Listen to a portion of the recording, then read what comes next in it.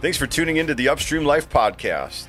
Join us as we dive into Scripture and tell real-life stories that we hope will educate, equip, inspire, and challenge you to live a life against the flow. Get ready as we spend the next several weeks on our series, This Means War, where we discuss spiritual warfare and the different ways it impacts our daily lives. Let's dive in.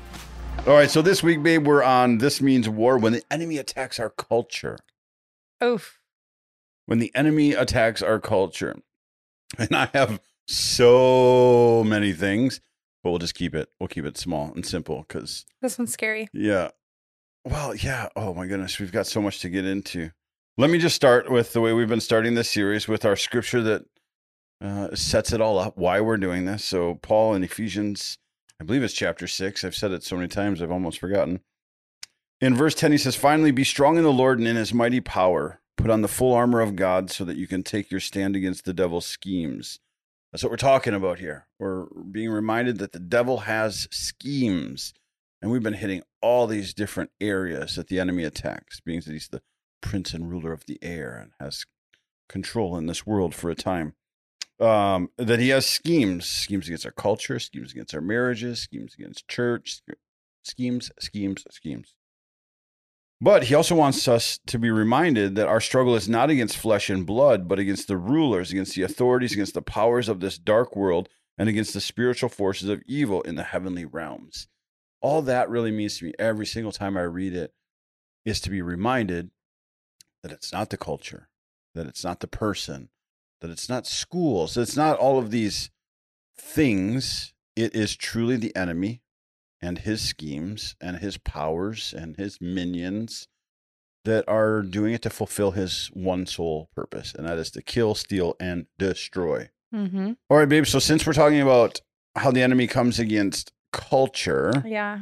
I'm sure you've got a bunch of things swirling around in your head, but I wanted to just remind us of Romans 12:2 that says, "Do not conform to the pattern of this world, but be transformed by the renewing of your mind. Then you'll be able to test and approve what God's will is, his good, pleasing, and perfect will." Wow.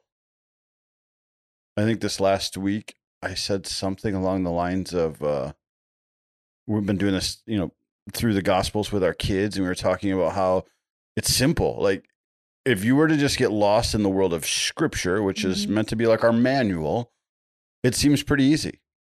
What becomes hard is when we lift our eyes out of Scripture and then we try to fit it into the world, which this Scripture is telling us is not what we are meant to do. We're not meant to try to fit the things of God into the world, but to be here, but to be set apart. Scripture uses the word ambassador. We're actually representatives of heaven and a kingdom different than here, yet still have to live here. So anyways. Yeah, it can be tricky for sure. It can be. It can be tricky as an individual. It can be tricky as a married couple. And it can be really tricky when raising children because culture kind of changes all the time. How different is the culture of today versus the culture of when you were a child? So different. Right. But what do you find yourself doing all the time? I always find myself comparing or trying to hold my kids to the traditions of my culture. And kids are always trying to tell us about their culture and how everybody's doing this or that. And that kind of seems to be one of the big pressures. Yeah, for sure. Right. So we're talking about Scripture. Lays down kind of the way God says we should live our life. Then we're talking about fitting it into this world. And when we fit it into this world, what tends to stifle us all the times is what everybody else is doing. It wouldn't be hard to live the sacrificial portions of following Jesus if everybody was encouraging each other in it. But yet culture seems to want to step the closest to the edge of living in the world and for the world than for Christ and for others. So are there ways that you've seen culture come against, whether it be yourself or your home or friendships or living in different areas? You've lived in different places in the world. You've experienced different cultures. Are there times where you can think that the enemy has used culture to come against your faith? I mean, I think, like you said, the everyone's doing a thing. I don't even think that necessarily has to be a bad thing that people are doing. Like, it could just be the daily living tasks that everybody is doing. it's easy to, I think, get distracted Yeah. and to think like, oh, well, this person is doing this and should I be doing this? Or this person's not doing this. Should I not be doing that? And I think because we live in a society now that is like so heavily inundated with social media, I think it opens up a door for us to be constantly comparing ourselves to what Sure. other people are doing. And I think that it's such a trap that the enemy can use. And like I said, it doesn't necessarily always have to be like a negative things, it could be just simple things day to day, even parenting choices or like how you dress your kids and how what kind of food you eat, like there's just so many different things. And I think that right now our culture is just all up in our face. Yeah. And I think for us, because we have experience with a lot of other different cultures than the one that we're currently living in, you just really see how culture can impact a community, how it can impact people individually. So I don't know. I think sometimes we probably put more emphasis on culture than we should. Sure. Instead of just trying to sort out like, okay, what would Jesus be doing in this situation? Or how would Jesus be living in this community and things like that? Then it's easy to just kind of focus on what other people might think that we should be doing or shouldn't be doing for that matter. Yeah, I think even like as a young person, I'm certain this is probably true for most people, but the desire to be welcomed, to be a part of a group, to be included is a high priority. To be outside of, when I think of culture, like I said, I can even think of the culture at lunchroom tables in a school, and I don't think anybody feels bad as long as they're a part of one. Like if I'm a part of the jocks, I'm a part of the jocks. If I'm a part of, the smart kids, I'm part of the smart kids, soccer teams, whatever culture there may be around there. But then there are some, especially for Christians, that can feel outside of all of those groups if they're truly trying to walk in the way that God asked them to. And that's the thing that I'm trying to press into a little bit, because today we live in cultures that seem to be forever shifting and changing.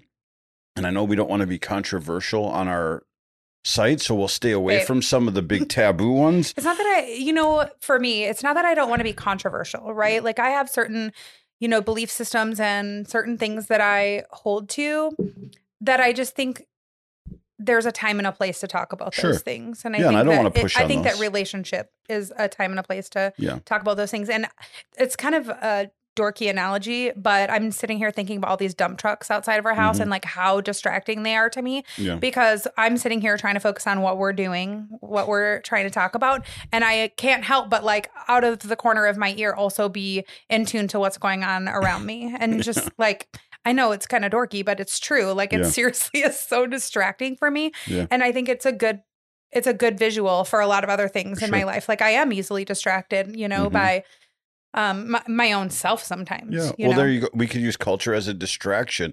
When I thought of the whole everyone else is doing it, I thought about the conversation I had with our daughters, probably middle school going into high school. I wouldn't even go there. No, but where I told them some of my rules are mine as your dad. You know what I mean? Like the do's and don'ts that sometimes get lumped into Christianity don't have really anything to do with scripture or me representing Christ. It's also just things that me as a dad and living in this world know can be dangerous. And I set those rules. Same goes for you, like it's not a Christian thing to not want your kids to walk a distance unaccompanied. That's just you wanting to do that as safety. But as a Christian sometimes, and the Christian culture, do's and don'ts all get lumped into the lameness of who God is and his rules or whatever. Yeah, at least you mean like when you say lameness of who he is, like when you're young and you feel like everything is just rules. I mean, even when you're old and you feel like everything is just rules, regular rules. rules. It just feel kind of lame. Is that what you mean? Yeah, well, nobody loves rules. Nobody enjoys rules. Unless you're a total rule follower. As a Christian. I need that. As a Christian, I think sometimes raising children or children being raised in a Christian home, they sometimes can see rules as a part of their Christianity. Yeah. And that's not necessarily true. Some of that's just parents being parents. Yeah. Trying to keep their kids safe, which is kind of our number one goal, our number one job. Yeah. And that can be difficult when the world lives one way and you're trying to live a different way at times. Yeah. So on that topic, on the everyone's doing it, can you think of anything that presses into you? Mine is money. You've heard me say 9 million times how difficult it is for me to live in the States, one of the greatest nations in the world, where you have access to everything and it should be a blessing. Sometimes it feels hard because I feel like to do what I feel like the Lord, like when I read scriptures and I feel convictions and I feel like the Lord is asking me to do this, I right away go back to, well, how would I provide for my family? If I were to go about the Lord's business like they did with the disciples, leave all that they have behind and follow him, taking care of the least, the last, and the lost, loving one another, healing people, I don't know where there would be time for working a 9 to 5 and working an 8 to 9 and paying the bill and working 8 a.m. to 9 p.m. not 8 a.m. Yeah, not 8 a.m. to 9 a.m. And I don't that's say a job I would like. Yeah, and I don't say that to say that Scripture gives permission for us to not work or to leave our jobs. I'm just saying it's what it costs, the affordability to live kind of in a everyone else is doing it standard. You know, there's nothing wrong whatsoever of living in a much more modest home or driving a much more modest car, but it can feel really hard because no one else is doing it. You know, like all these other people, and this is even inside of our own church culture. You know, we sometimes can feel that everyone else is doing something else. So why should I intentionally suffer if I don't need to? I remember our kids one time saying, how come we're the only ones that have to do this stuff as we would sell our homes and move abroad or, you know, move around or whatever. Sometimes it can feel like maybe you take it too serious. Yeah. I mean, I think there are times like, of course, like I'd be lying to say that there weren't times that I'm like, man, it'd be so much easier to not have all these convictions and all of these like passions and, you know, scripture to look at and tell you like, this is how you're supposed to live your life. Like in some ways, I think that it would be a weight off. Yeah. I mean, that's just reality. You ever just long to be Amish? Probably not Amish. Live a more simpler life. I'm not talking about the traditions and the weird beards and hats. I'm just saying like the weird beards, Joe. I'm just talking about the simplicity. Are you supposed to say that? Sure. There's no Amish watching this. They don't have TV. Oh gosh. No, I just mean the simplicity of life. You know, we have heaped this burden on our own shoulders.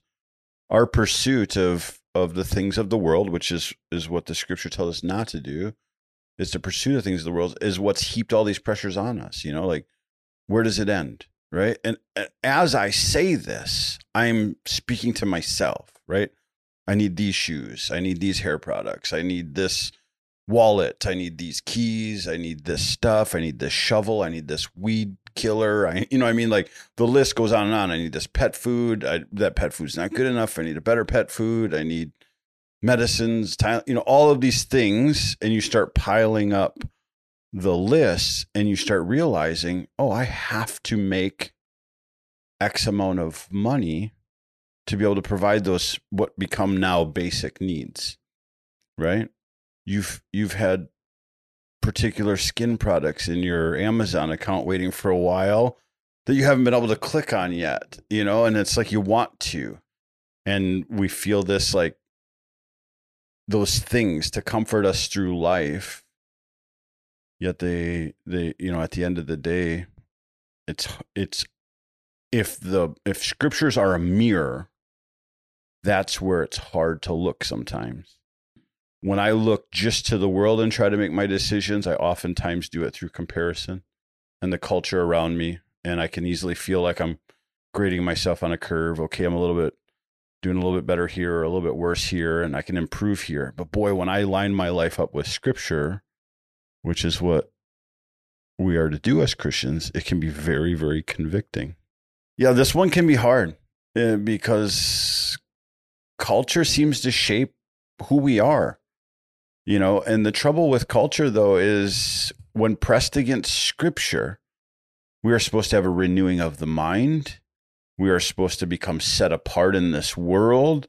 We are to bear evidence of our Father in heaven and all of the things that come along with it. They're supposed to be beautiful and pure things. Well, when you live inside of a world that also has control of an enemy that wants to kill, steal, and destroy. And he has access to everything. And he doesn't always come as an angel of darkness. Sometimes he comes as an angel of light. It's very easy for culture to shape things that feel okay, that feel safe.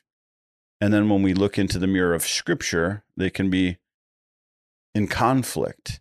And that's really the big thing today. And I just wanted to read that verse one last time. Do not conform to the pattern of this world, but be transformed by the renewing of your mind. Until I traveled outside of the United States, I read Scripture through the culture I was raised in. And it's no shock to anyone that America is a very me-centric country. And when I say that, I don't even mean in the most negative sense. We're very proud of our patriotism. We're very proud of our individualism. We celebrate individualism. It's kind of what encompasses us as a nation, and that liberty and that freedom. Well, then when you come into Scripture and you realize that we are actually supposed to think of others more than ourselves, that in itself can come against the culture we were raised in. Yeah, totally. Yeah. Yeah, it is such a tricky topic, especially for me and just the way that I try to function in general. I think it's a hard topic. Yeah, because no one wants to hurt anyone's feelings, yet true love sometimes has to say hard things. I think that's really the conflict of today's message, is living in between those two spaces. What does it look like to love someone in both ways, in ways that speaks truth, but speaks truth in a loving way? Well, and I think for me, just defaulting to love and defaulting sometimes to holding your tongue, like I think sometimes we want to like beat things over people's heads. I think even if you look at our own kids, right? Like there's things that you want them to learn. There's things that you want for them. There's things that you don't want for them. But at the end of the day, like they're still going to make choices and they're still going to do things that aren't always going to be exactly how you would or how you would wish. We still love them, and love should always be that default. And I think that Jesus is the perfect picture of that. And I just wish like more people emulated that instead of, hopping on, whatever the bandwagon is, because it changes all the time, right? Yeah. What the hot topic is right now is not what it was a month ago, 6 months ago, a year ago. And I think either side. Right. And I think that's why it's just important to know Scripture, know how Jesus treated people, and just try to treat people in that way. And I think that we're going to win a whole lot more people that way than not that way. Yeah, it's. But you know me, as you're saying that, so many things. Yeah, as you're saying that, so many things are racing through my mind, because nobody wants to imagine the eternity that's promised to someone that doesn't come to know the Lord. But it's not necessarily an obedience to laws that make us get there. It's first and foremost falling in love with Jesus, and for us representing Christ. And God is the essence of grace and mercy. What does that look like, towards the things of us that fall short or our sin areas or whatever? Let the Holy Spirit do some of that work. While you were saying that, I was thinking to myself, let love kind of be the default or the side of caution. And true love prays for people. It's very hard to pray for somebody that you hate or somebody that you're upset with. So in praying for some of these things, it may soften your heart, but it also allows God and the Holy Spirit to do the work aside from our conviction of calling out their sin. Yeah, for sure. So I think just really in conclusion, we'll wrap this up. One, our heart's desire popularity, but popularity does not dictate truth. You cannot look around the world around you and say, what is everybody else doing? And then make your decisions. You truly have to come into the Scriptures, let the Holy Spirit convict your heart, and then act upon those things, all the while not condemning others because of what you've chosen to do and follow. It's a tough one. It's a really hard one. It especially is for me. Yeah. Yeah, it really is. Because like I said, you sometimes don't know until you know. And Scripture, I think, is the greatest mirror. And then getting outside of your culture. Don't get stuck in a particular culture, because for God's word to be true, it needs to be universal. It needs to apply in Africa, in Australia, in Texas and Maine, New York, California, all of these different places. God's word is for all people at all times, not just a particular people group for a particular time. Yeah, and one thing we know, as time goes on, culture changes and scripture doesn't.